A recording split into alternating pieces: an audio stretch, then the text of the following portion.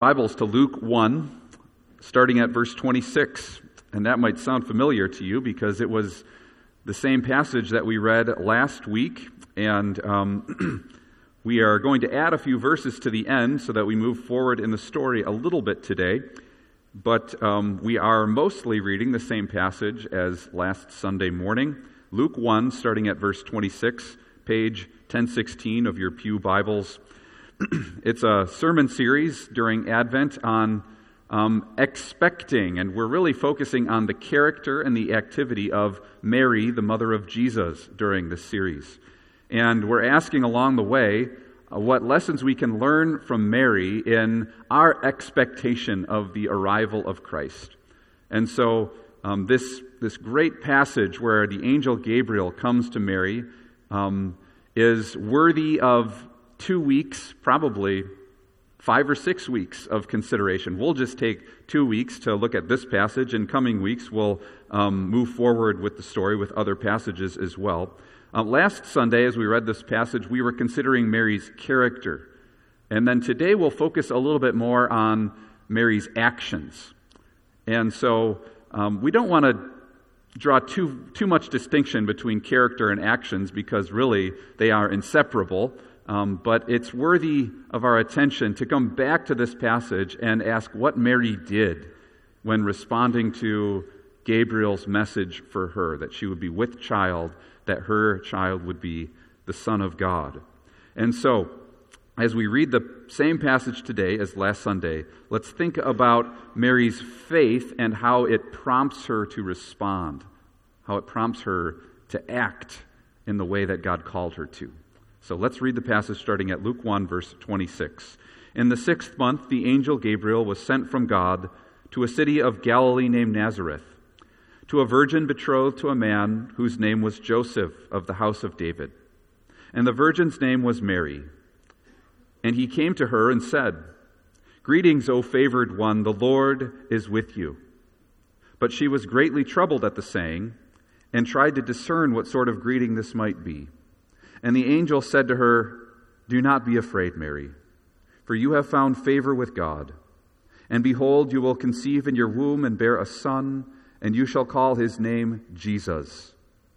He will be great and will be called the Son of the Most High, and the Lord God will give to him the throne of his father David. And he will reign over the house of Jacob forever, and of his kingdom there will be no end." And Mary said to the angel, "How will this be, since I am a virgin?" And the angel said to her, "The Holy Spirit will come upon you, and the power of the Most High will overshadow you. Therefore, the child to be born will be called Holy, the Son of God. And behold, your relative Elizabeth in her old age has also conceived a son, and this is the 6th month with her who was called barren. For nothing will be impossible with God." And Mary said, "Behold, I am the servant of the Lord. Let it be to me according to your word." And the angel departed from her. In those days Mary arose and went with haste into the hill country to a town in Judah. And she entered the house of Zechariah and greeted Elizabeth. This is the word of the Lord. Thanks be to God. We see in this story a truly amazing irony. The one who is highly favored describes herself as a servant. The one who is called highly favored, blessed, refers to herself at the end of the story as a slave or a servant. No matter what culture you live in, every culture throughout time, whether it's first century Middle Eastern culture or our culture today, people generally do not associate being highly favored with being a servant. The goal for so many people in this culture and in ours today is to get to the top. And that means, in people's minds, that you won't have to serve anymore. That's what it means to be favored, to be successful. The blessed people are the ones being served. But not in Christianity, not in our faith, not in the life of Christ on this earth, and not in the life of Mary. Those who receive God's grace will live like Jesus and will be servants. So as we apply lessons from Mary's life to our lives today, we want to do so in the three phases of what we see unfolding in this passage and looking to some other scriptures as well this morning. And we'll think first, how did Mary immediately respond to this call to serve the Lord in a special way? And then we'll think, how did Mary continue in the sort of short term, in the intermediate stage, to follow God's commands? And then we'll even look at a passage later in Mary's story to see that she continued to live a life of service long after this annunciation from Gabriel. So first we look at Mary's immediate response. She's told she's highly favored. She's carrying the Son of God in her womb. It's an amazing revelation from God for her, an amazing thing that God is doing. Her immediate response is amazing. First, she asks some questions about how this will work, and then she turns and says, "I'm the Lord's servant. May it be to me as you have said." Recognizing her status as the Lord's servant, Mary accepts what God is calling her to do. This shows that she trusts God, that she knows God's way is best, that she believes the word of God that He sent through the angel Gabriel. She believes it. And it's not just a kind of head knowledge belief, but she trusts God. And that's what it really means to believe on the Lord Jesus Christ. To believe in the Lord is then to act in a way that shows that we believe. And this is how Mary responds. Now, the Lord had given her a difficult task, and she believes that He's going to be with her through it. So she proclaims herself a servant of the Lord because she believes that the task will be worthwhile. Gabriel answered her questions about how she would be pregnant, and then it doesn't take Mary a few days to warm up to the idea or a few weeks to kind of process this information. Her immediate response shows us an amazing example of obedience to God. "I am the Lord's servant." Let's take a moment to dissect Mary's description of herself, that little self-description, "I am the Lord's servant." Which word in that description gets the most attention in your mind? We could think of Mary saying, "I am the Lord's servant." And in that emphasis, you see, the thinking is about how good it is to belong to the Lord. How good it is to serve the Lord, the living God, a God full of love and grace, a God who is holy, a God who is powerful. That's the one that we serve. And so maybe we could give some attention to that, the middle part of the description. "I am the Lord's servant." But what about the final word as well? Servant. "I am the Lord's servant." And so that's a humbling way of referring to ourselves. One who serves is one who takes orders. One who serves is someone without power over the master, but one who submits, in Mary's case, certainly willingly to what the master instructs. And so I love this description that Mary gives because it shows us the blessing and also the responsibility and the command of God's will for her and God's will also for us as well. And so as you think of yourself, do you think, "I am the Lord's servant"? That you would belong to God, that you are among the people of God, that you are drawn out of the world and into the family of God?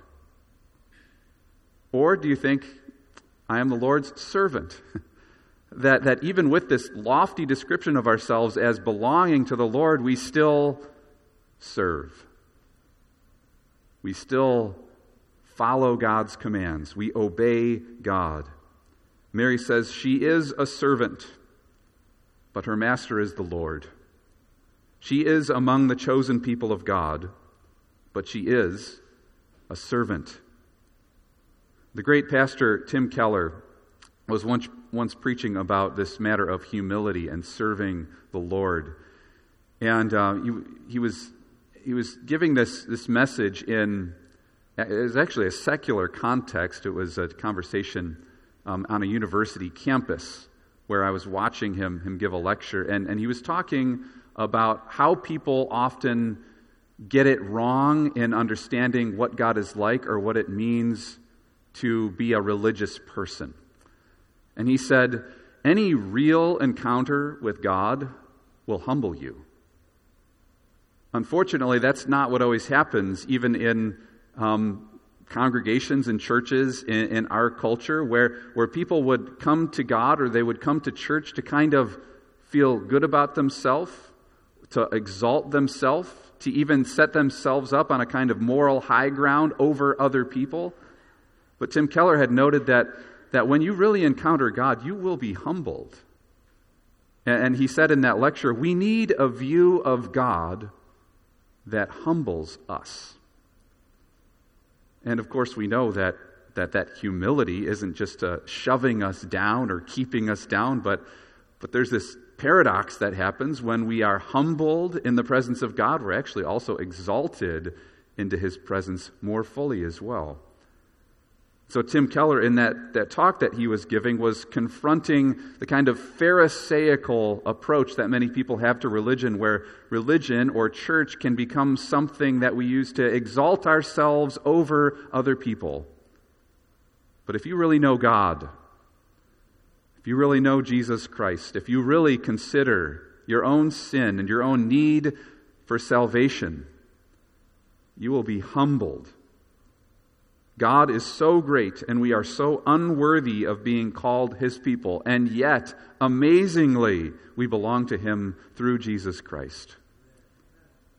So we need this view of God that Mary had, considering ourselves to belong to the Lord, but also to be His servants. Mary knew the Lord, she knew that she belonged to Him, and she knew that she was His servant. Jesus said this in John 12, verse 26, "Whoever serves me must follow me, and where I am, my servant also will be." It's the same irony that's happening in that statement of Jesus, that you get to be with Jesus, the Lord of life, the Prince of Peace, all of the descriptions that we heard from Marilyn and Jake earlier. This King of Kings, you get to be with Him, says Jesus in John 12:26, and you must follow Him and be His servant and follow after Him. My Father, He said, will honor the one who serves me. Again, that's John 12:26. Now, there could be 1,000 applications of this teaching, of this little statement that Mary makes about herself. But I would prefer to focus on one application today. How does it sound to you to be God's servant? To serve the Lord? What happens in your heart when you hear that description of the Christian life? There are other ways of describing the Christian life. There are certainly benefits to being a Christian, and those benefits get so much of our attention, and often maybe we would open our Bibles looking for those evident benefits, but here we find a description of ourselves as servants of God. What happens in your heart when you hear that God calls you to serve? Mary's immediate response to that call on her life, "May it be to me as you have said. Thy will be done." And you who are highly favored, you who are recipients of God's grace in Christ, also are called to be servants. The famous words of John Calvin are helpful here, where the Reformer was known to say, "I give you my heart, Lord, promptly and sincerely." Here we find a great example in Mary's life of that prompt sincere giving of her heart and trusting of her whole life to the Lord? Is that your response when you read the Word of God? A prompt and sincere obedience to God's will. An immediate response that says, yes, this is the way to live. When the Spirit is really working in your heart and in your mind, and you find the commands of God, whether it's the 10 Commandments or in the Sermon on the Mount or some description of a godly life in the Scriptures, when the Spirit is at work in you, you would say, that's the way to live. And with God's help, I'm going to live that way and serve God in that way. To offer our hearts promptly and sincerely, to be humble before God by serving Him. This is what we practice during a worship service.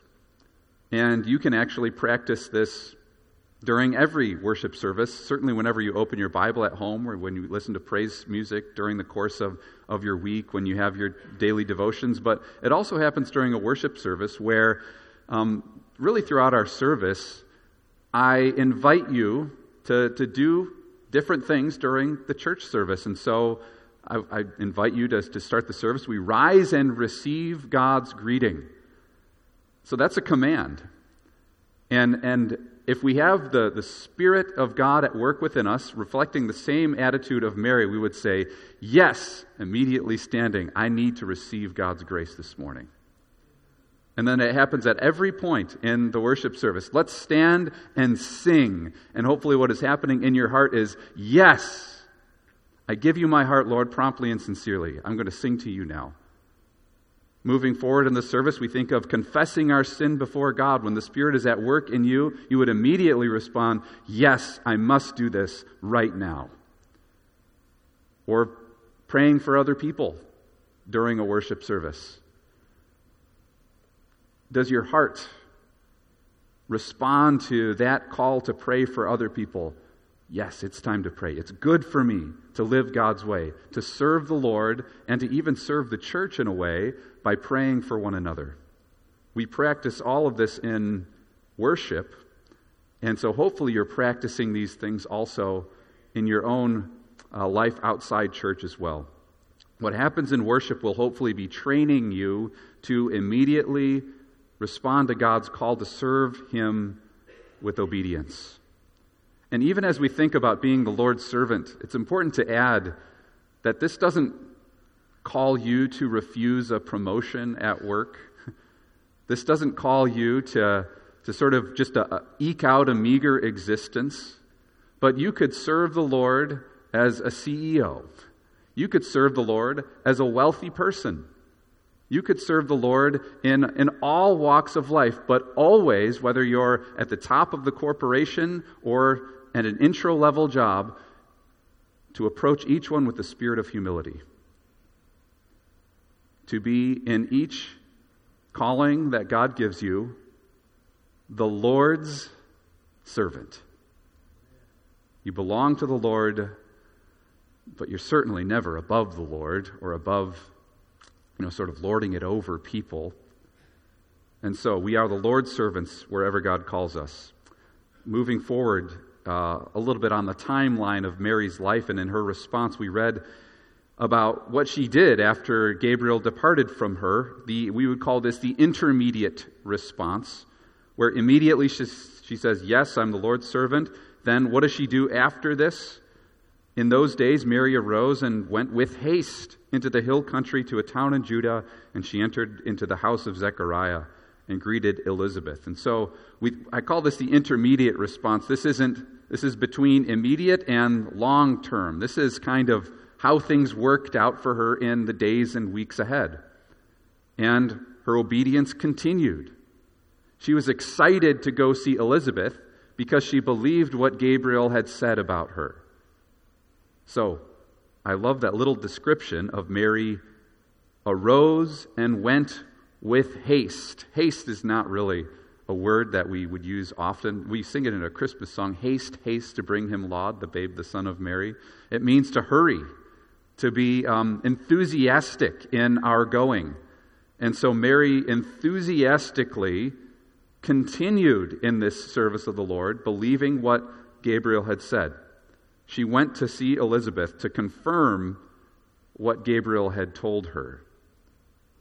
So when she saw Elizabeth was pregnant, the words of Gabriel were confirmed to her.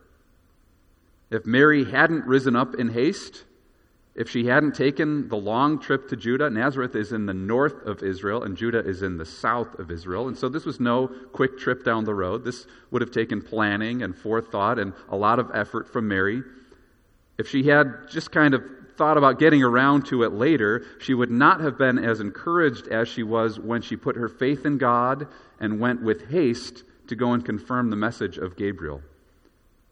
Maybe she would have spent time wondering if this was really true of her or of Elizabeth, but she wanted to see the confirmation for herself, and so she went right away to see her cousin Elizabeth. So Mary's actions reminded me of a parable that Jesus told about a man who found a treasure in a field. And the whole parable is actually one verse, and so we'll see it on the screen. Matthew 13, verse 44. The kingdom of heaven is like a treasure hidden in a field. When a man found it, he hid it again, and then in his joy went and sold all he had and bought that field. And so we can see there a man who makes an amazing discovery, a treasure in a field. And the attention in this parable is on that intermediate. What does he do? Of course, immediately he's excited to find a treasure in a field, but he follows through with selling everything he had. In joy, he even sold all that he had, and he went and bought the field. He followed through with this immediate commitment that he had made, this immediate discovery. And so the servant of God will fulfill their duty, remembering what they have been given and what God has promised. That's like the kingdom of God, is the person who not only has a good experience in church or finds an amazing truth in the Word of God, but the one who lives in the kingdom of God then will follow through and live in a way that is in accordance with the truth that you hear, the grace that you receive. So, we aren't God's servants because of the possibility that it might be good to follow Jesus. Sometimes I hear people kind of dipping their toe in the water of Christianity, and often that's their question. Is it going to be advantageous for me to live in this way? Will it hopefully work out for me in how I want to live my life? That's often how people approach the church. But brothers and sisters, we serve and we are Christians because of what we have already been given, life in Christ. Like the man in the parable, he has found the treasure in the field, and so he acts in a way that is in accordance with having found this thing of great value. And that's the Christian life as well. We've already received so much in Christ that we now live a life of gratitude, of servitude to the Lord, following through, doing ministry, building relationships, living in the church with one another. So, we serve out of gratitude for the treasure we've received. We also know that God will fulfill the promises that He's made to bless those who seek Him. So it's possible that you have responded well at different points in your life in an immediate sense, but maybe today the Spirit would challenge you in this intermediate phase of your obedience and your service to the Lord. This is one of the things that could be an error at times with evangelical American culture, is that there's so much emphasis on the moment of decision, the immediate response to hearing the gospel, that it could take away from the call to live a life of humble obedience, reading your Bible, praying, loving your neighbors, in the sort of work-a-day existence that we have. So, thinking again of the parable, I think it's common for people to get distracted between that time of finding the hidden treasure and selling everything that they have to go and buy that field. Hopefully you could understand what I mean by that. Like, we would find a treasure, But it's so easy to get distracted, off track in going to sell all that we had and really giving up our life. In what Jesus said right before that passage in John 12, dying to ourselves and being risen with Him. Taking up your cross daily and following Him. That's what the intermediate stage or response of the Christian is to God's call on us. Take up your cross daily and follow Jesus. Commit to being faithful to God, not just while you're at church, but make a whole life commitment. When you sign up for a Bible study, follow through and go every time. When you sign up for a ministry in church, come with a good attitude to bless other people every time. When you get a promotion at work that you know could put you in a place of influence, go into that with a servant's heart, the heart of Christ, every time. Not just immediately when it's really exciting to get involved in a new ministry or a Bible study or to have something new happening at work, but when the Spirit's at work in you, one of the fruits of the Spirit is self-control. And you'll show self-control and diligence in following through, not just for a little while, but the Christian does throughout your whole life. And so we see Mary doing that right after. In the same way that she was blessed to receive confirmation of God's word for her when she saw Elizabeth, your faith will grow stronger as you follow through with those commitments that you made at church or at work or in your life. Your faith will grow as you live for Christ. Now, finally, what about the long term? This long-term devotion of Mary. Mary embraced God's will immediately. May it be to me as you have said, she said. And then in the short term, we see right away she went to Judah to see Elizabeth. But what about her later years? There's this great story in John 2. 30 years later. 30 years, it's a long time. What is Mary's disposition towards serving the Lord? The story in John 2, where Mary makes a brief appearance, is the feast at the wedding in Cana, Jesus' first miracle. And so maybe some of you know the story pretty well. It's one of Jesus' more famous miracles that they're at this wedding as a family. Mary is there, and they run out of wine, and it's sort of a thing that brings shame upon the host of the wedding. And so there's this problem happening kind of behind the scenes. They've run out of wine. They come to Mary asking maybe what they could do, and they bring Jesus into the scenario, into the situation, and we can kind of easily imagine a little huddle of people at a wedding where there's Jesus and Mary and the servants trying to figure out what to do about running out of wine. And there's this amazing statement that Mary makes in John 2:5.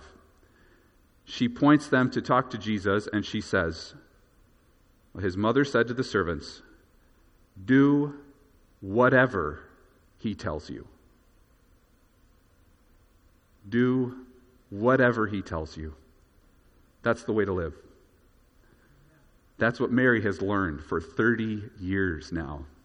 That to do whatever God tells you, whatever Jesus says, is the right way. That's what's best. I love that little, just 5 words. So on the nose, isn't it? Isn't this what we need to hear? Do whatever he tells you. Now, in that context, it's to pour water into some jars, which Jesus miraculously turns to wine. For us today, it's whatever we read in the Word of God. Do whatever it says. Believe whatever it teaches. We are the Lord's servants. To obey Him is to believe what He said and to go where He sends. What an amazing, just little statement that we could almost miss in reading that miracle story. But this confirms that Mary has continued serving the Lord, has continued growing in her faith in the Lord throughout her life, and her faith is so strong 30 years of raising Jesus. I mean, what an amazing privilege it would have been for her to see the Lord Jesus growing up. And she sees, the Bible says, him growing in wisdom and stature before the Lord. And he would have been an adult for many years now, and she would have had all of these interactions with the Lord Jesus Christ, the Son of God incarnate, all of these amazing lessons she's been learning from him as she's spent these 30 years. And here's this situation that seems like it's out of control, and she says, he will know what to do. So do whatever he tells you. In that little command to the servants at the wedding, we learn that Mary has lived all of this time trusting the Lord, and she has cared for Jesus and seen that his way of life is the right way, is the good life, is beautiful, is truly good in the fullest sense.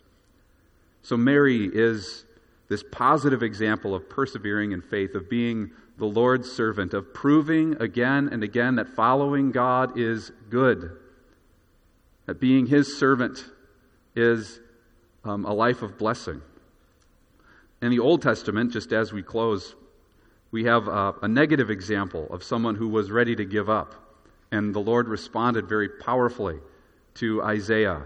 The prophet Isaiah, in Isaiah 49, he has just had it with Israel, and he's been serving the Lord for a really long time. This is the long-term response. You might recall the beginning of the story. Here I am, Lord, send me, says Isaiah to the Lord. He has this amazing encounter with God in Isaiah chapter 6. He sees the angels in the temple and is just full of awe before God. He's humbled in God's presence, and he has a long ministry that follows after this. It's a ministry of rejection after rejection after rejection as kings and the nation of Israel go the opposite way of following God. And in Isaiah 49, he's ready to give up. Hear what God says in Isaiah 49, 3 through 6, an amazing passage.